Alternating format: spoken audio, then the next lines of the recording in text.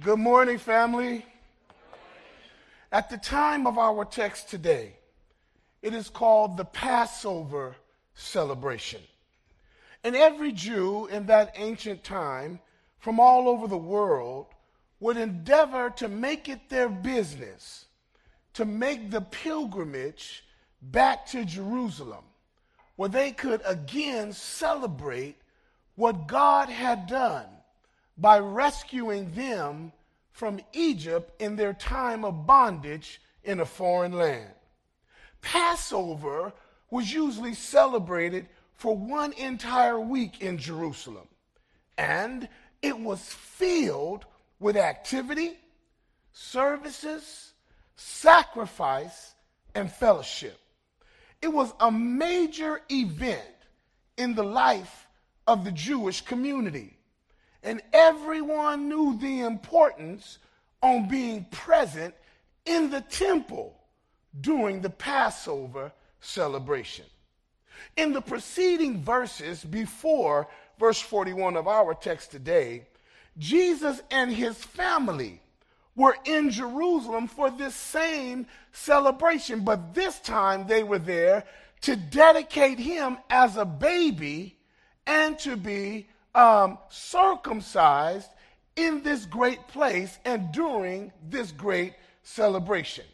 In those verses, which we normally would have preached for you, but in those verses, we saw that there were two amazing saints that met them in the temple for worship. One was named Simeon and the other Anna. These were legendary leaders in the temple ministry. And they were there to bless Mary and Joseph on this powerful baby dedication and this opportunity to offer sacrifice back to the living God. So we see here that Joseph and Mary have kept this tradition all the way up until Jesus' birth in the time of this text. He's now, according to the story, 12 years old. So for 12 years, Mom and Dad will continue to lead their family to this amazing Passover celebration in Jerusalem. So this typical or non-traditional trip this day to the temple is going to cost them something. Just like every trip to the temple has cost them something. And so as we come to today's text, you and I recognize several things about this text. Number one, it's about calling. It's about spiritual formation. And it's about God speaking and moving in the life of his only begotten Son. So what I hope we will discover today, RCC as a family, is how to be sensitive to the prompting of the Spirit when we see him working in the lives of our family members. And you might say, now, Pastor, what do you mean by that? Well, God had already told Mary and Joseph in previous chapters that we've taught and preached through that Jesus was born to save humanity. He gave them witnesses. He gave them shepherds. He gave them angels. He would give them wise men. He will give them saints in the temple like Simeon and Anna. He will give them dreams and prophecies. And so I believe that in this passage today, Joseph and Mary get reminded of the calling and the promises of God that were already spoken over the life of Jesus. And so it's back to the temple where they need to go in order to be reminded that God had a plan. God had a purpose. And God had a promise and a mechanism for training his Son to get prepared to live and to work for him while he was on the earth. And this involved going back to the temple. So there are four things today I'd like to unpack for you today, and the awesome media team is going to help their preacher to get it done. Can we say amen for the media team? Amen. Number one, we're going to look at going back to sacrifice. Number 2, going back to serve. Number 3, going back to search. And then finally, going back to submit. We'll unpack them for you as we go. Verse 41, for those of you online, thank you for being here as well. The Bible says his parents went to Jerusalem every year at the feast of the Passover. And when he was 12 years old, they went up to Jerusalem according to the custom of the feast.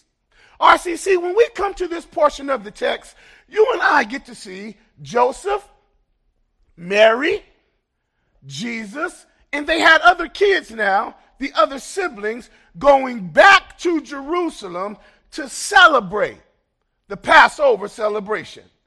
It's their family practice. It's their family spiritual formation. And it was their cultural tradition to take this act of journey and worship together as a unit.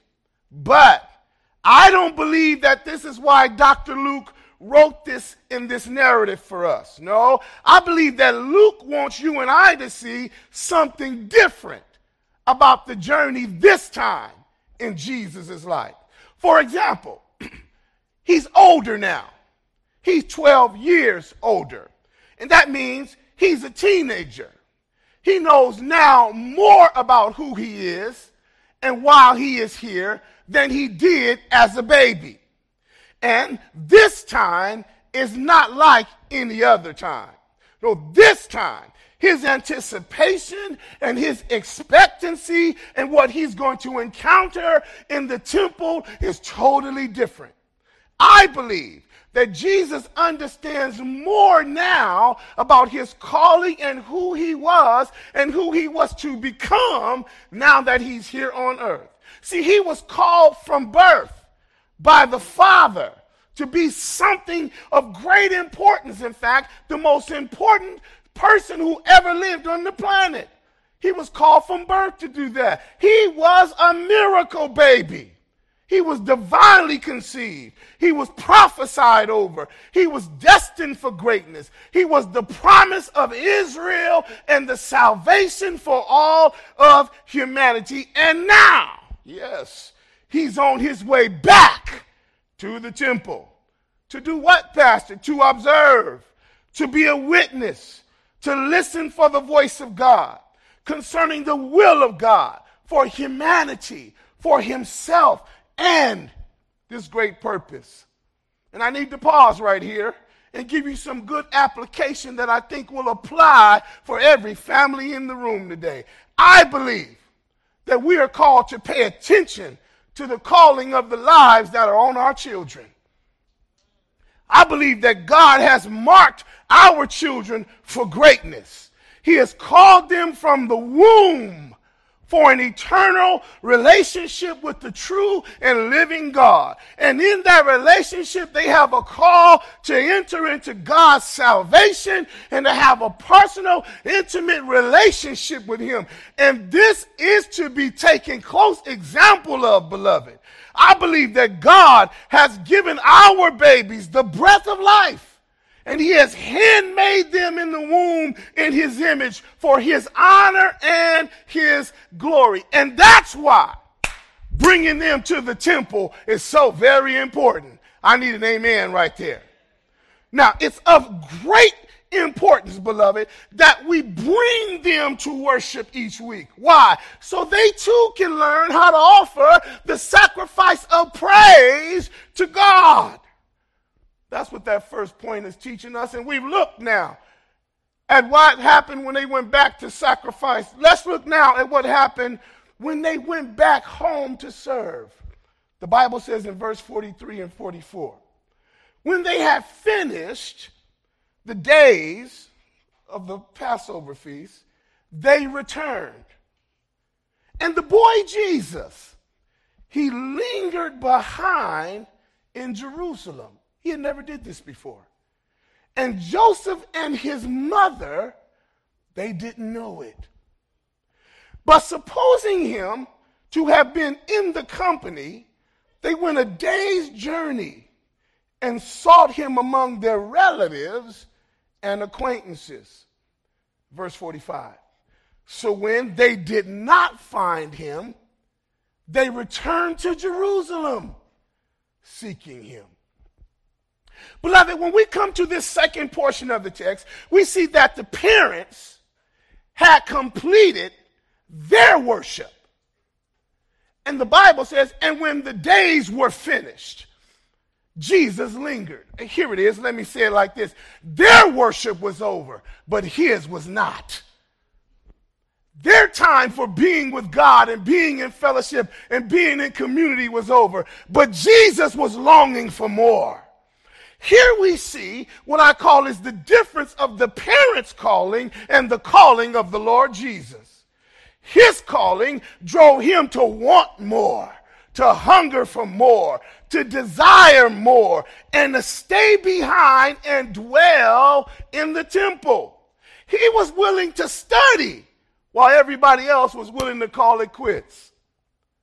And Mary and Joseph, the Bible says, didn't know it. Now, I don't know how they did this or how you forget your 12-year-old. I'm not blaming Joseph or Mary or picking with them, but I believe, yes, Joseph and Mary were more concerned with getting back home to Nazareth to serve. And they took their eyes off of what God was doing in the life of their child. They forgot about Jesus.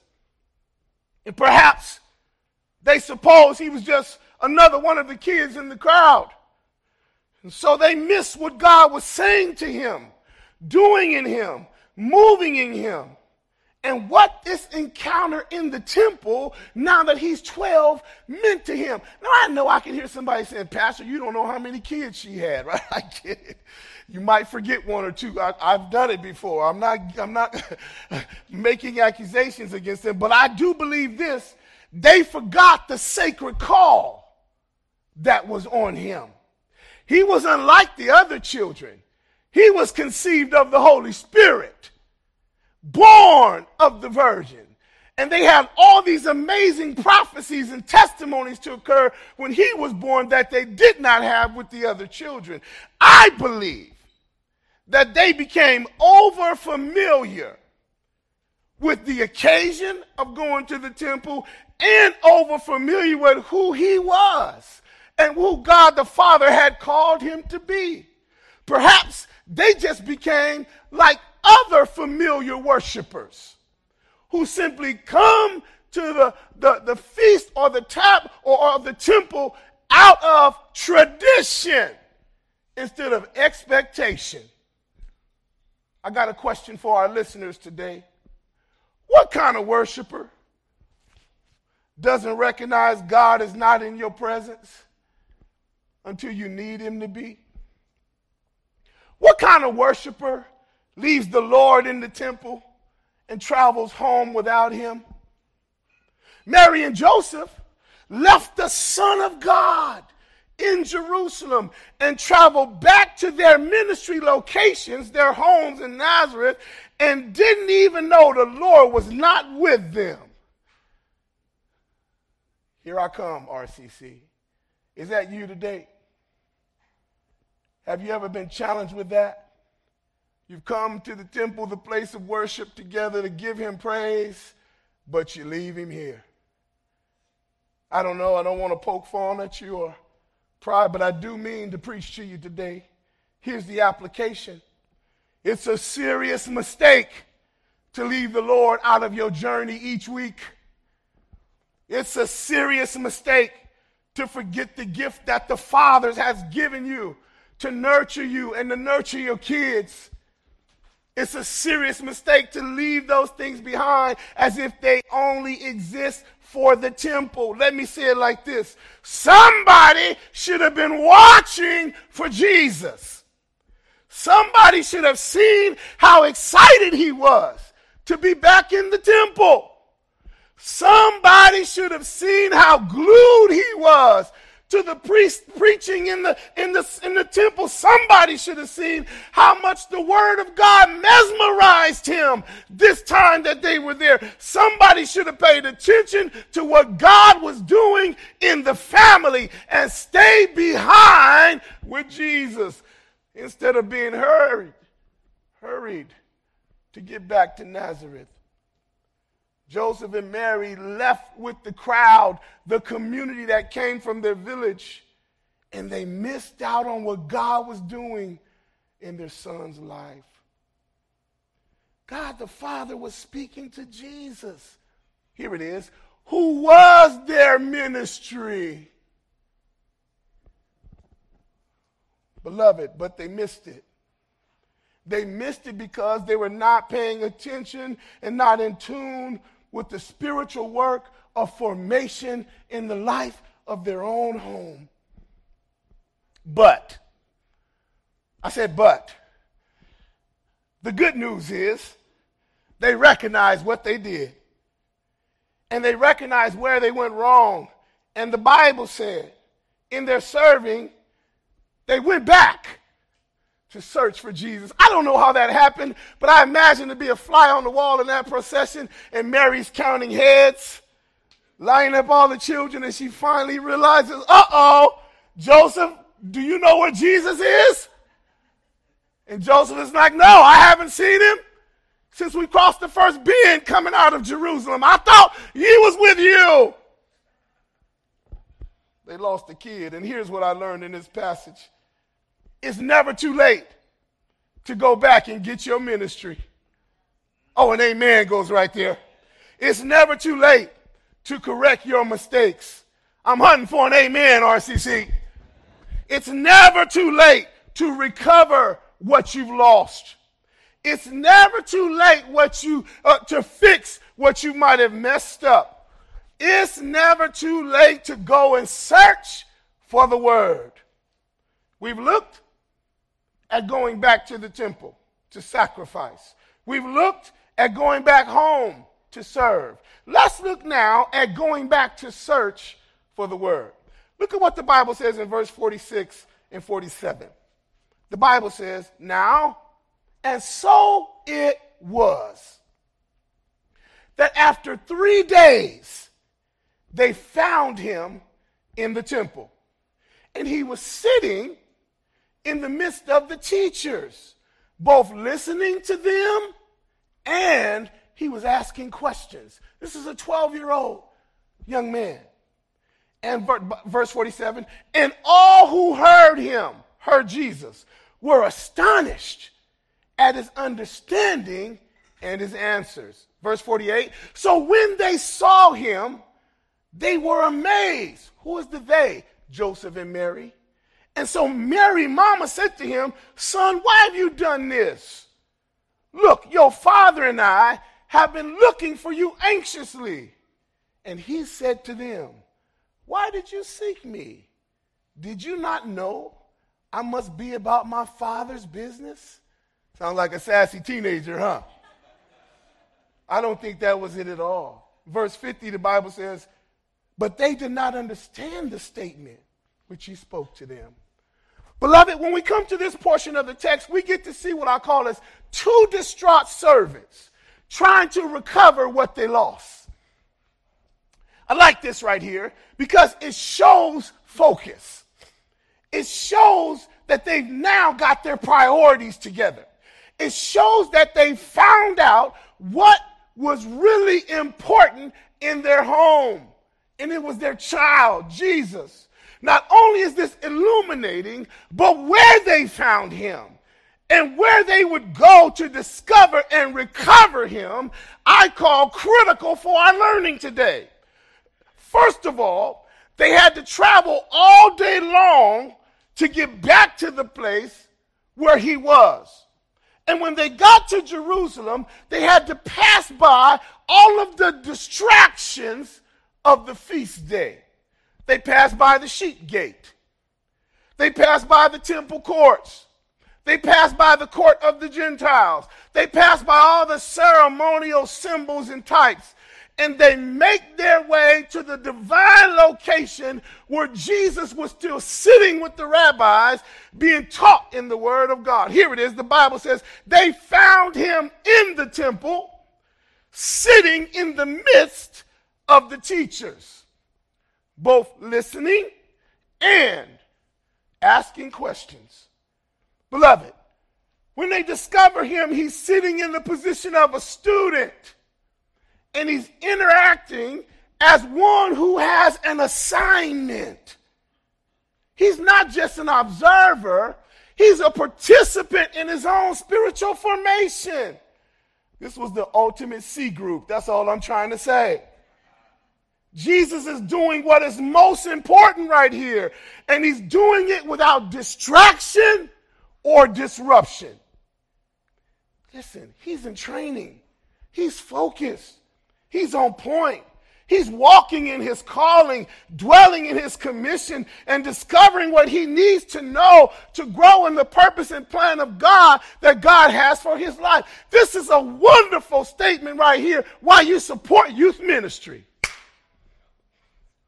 Because God speaks to them. He gives them visions and dreams. He gives them passions and callings, and he wants to give them teachers. Let me put a plug in here. If your youth isn't in youth ministry, get them there. Why? God wants to teach them something. God is quick to minister to them. And I'm going to just say this too. Don't be so quick to drag them out of here on Sunday morning. Why? There's teaching happening in the temple. I'm hunting for a witness, but I got my own right there. This is good for parents to see. But it's troubling also in this verse that Mary and Joseph don't see it. Let me explain. They came to see where he was, but they didn't understand what they were seeing. When they found him and discovered what he's doing, the Bible says they were amazed. And Mary felt offended that Jesus had stayed behind and decided to learn more about God. Here it is. Mary thought that Jesus, her ministry responsibility, had done something to her instead of seeing what God was doing in him. Okay, I have a little saying we would say in the inner city, don't make it up, look it up. It's in the Bible. She says, why have you done this to me and your father? She took it personal. That Jesus, you've done something to me. Why did she do that? Well, I believe she forgot. He was God's only begotten son. I think she forgot. He was God's gift to humanity, and that he was the steward, or rather she was just the steward. God was the owner. Oh my goodness. Secondly, I learned that Jesus responds in this way not to disrespect her, but it's a biblical reminder of what God's purpose and plan was for him in the earth. He said, why did you seek me, Mom? Didn't you not know that I must be about my Father's business? Wow. This answer is so profound, beloved. I believe that it's what brings Mary's memory back to what God was doing in the earth in the life of Jesus. See, it could draw her back to 12 years ago when the angel Gabriel came to visit her and give her this marvelous assignment. It will draw her back to her meeting with her cousin Elizabeth, who also testified about what God was going to do through the miracle baby she was going to have. It will draw her back to her encounter with the shepherds, to the wise men, to Simeon and Anna in the temple. Jesus said, didn't you know? Don't you remember? Wow. I must be about my Father's business. What a gentle kingdom reminder, not a parental rebuke. That's not that. I don't think Jesus would do that to her. Well, we've looked at them going back to sacrifice. We've looked at them going back to serve. We've looked at them going back to search. Let's land the plane now at them going back to submit. The Bible says in verse 51 and 52 that then he went down with them and came to Nazareth. And he was subject to them, or submitted himself to them. But his mother kept all of these things in her heart. And Jesus increased in wisdom and stature and in favor with God and men. Thank you, RCC, for listening today.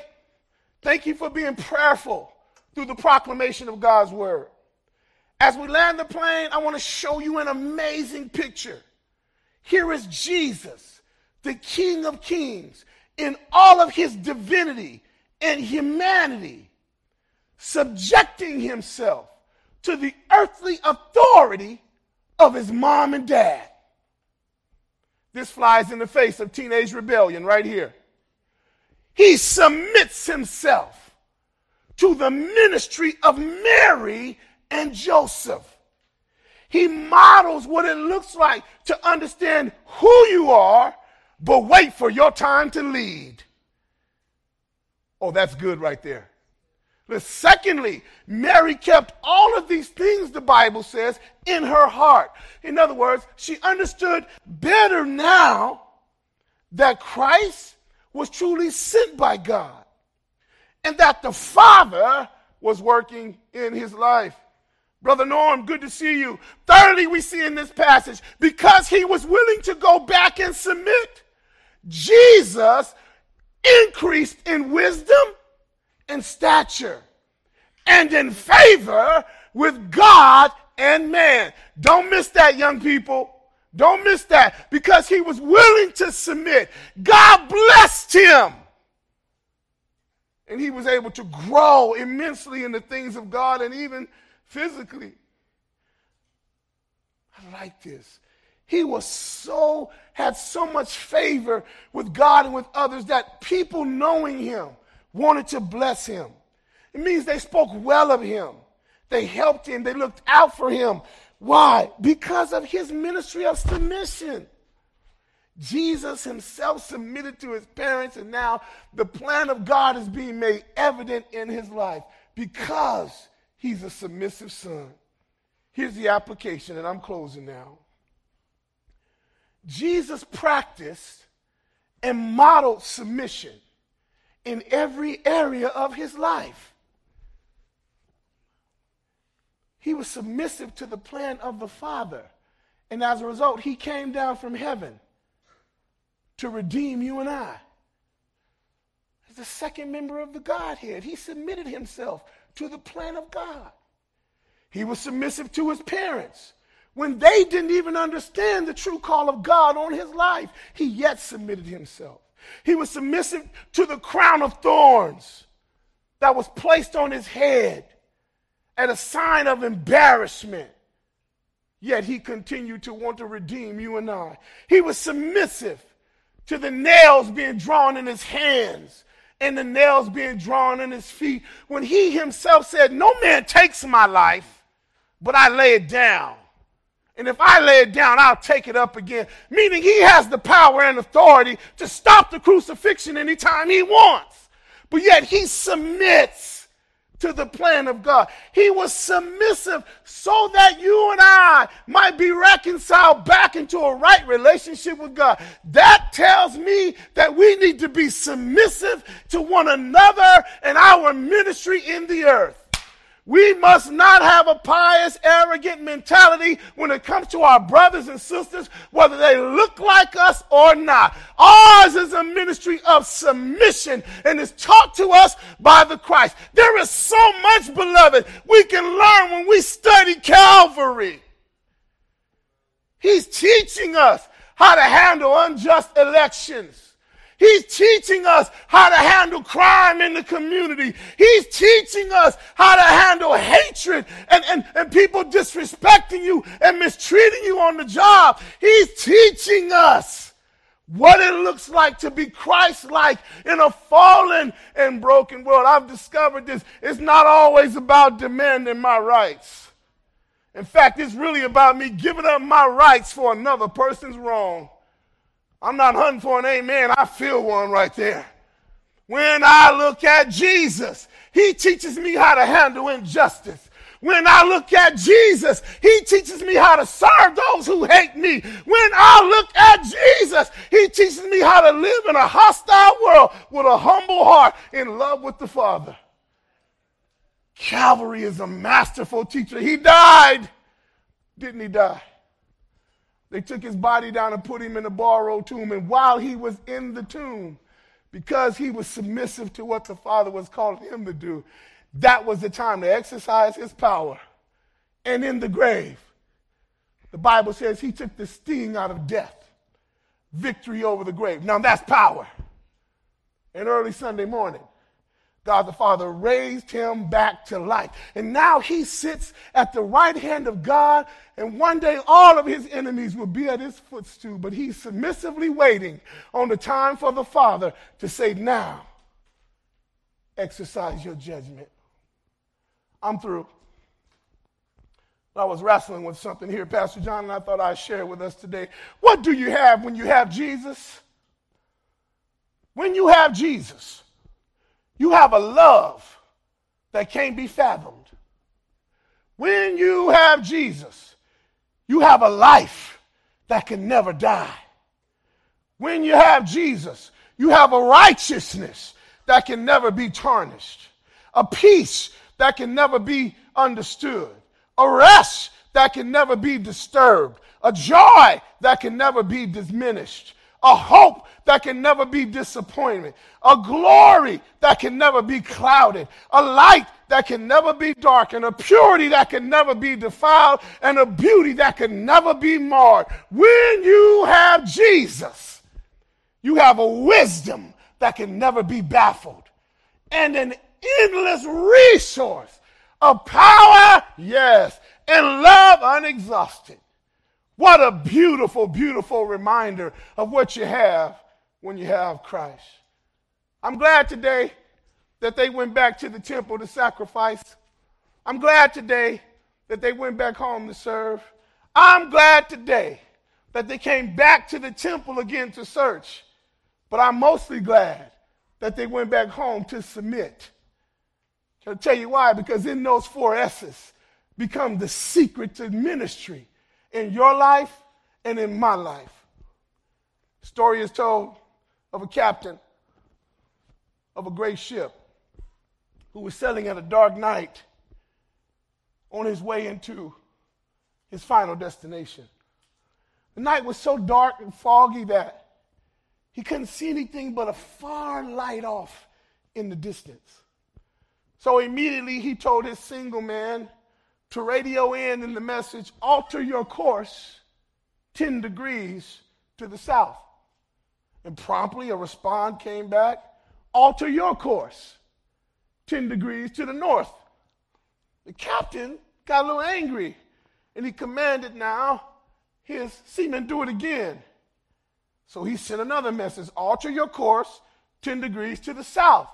I am the captain. Message came back, alter your course 10 degrees to the north. I'm Seaman Third Class Jones. By this time, the captain is so hot, he emails or texts back the message, alter your course 10 degrees south. I'm a battleship. Reply came back, alter your course 10 degrees north. I'm a lighthouse. Did you catch it? See, I learned from this parable, beloved. It's not who you are or what you think you are or who your title is. But submission to others is the life that matters in ministry. Sometimes the call to submit could be a life-changing situation. Make it up in your heart today to live this submissive life. Because if you don't, there's oftentimes consequences. And all God's people said, Would you bow with me for a word of prayer? Father God, thank you so much for this very challenging message that reminds us about the power of submission and service, sacrifice, but most of all, what it means to live in community. I thank you for RCC today, and I thank you for their willingness to walk through these very difficult portions of Scripture and to be challenged in their formation. Thank you that your word is alive, your promises are true, and that the Spirit of the living God speaks to lead us and guide us in every area of our life. Now, as we prepare to worship you, as we prepare to meditate on this passage, help us, oh God, to be willing to live a life of obedience that will bring you honor and glory and praise. In Jesus' name we pray. Amen. Would you stand and worship with us?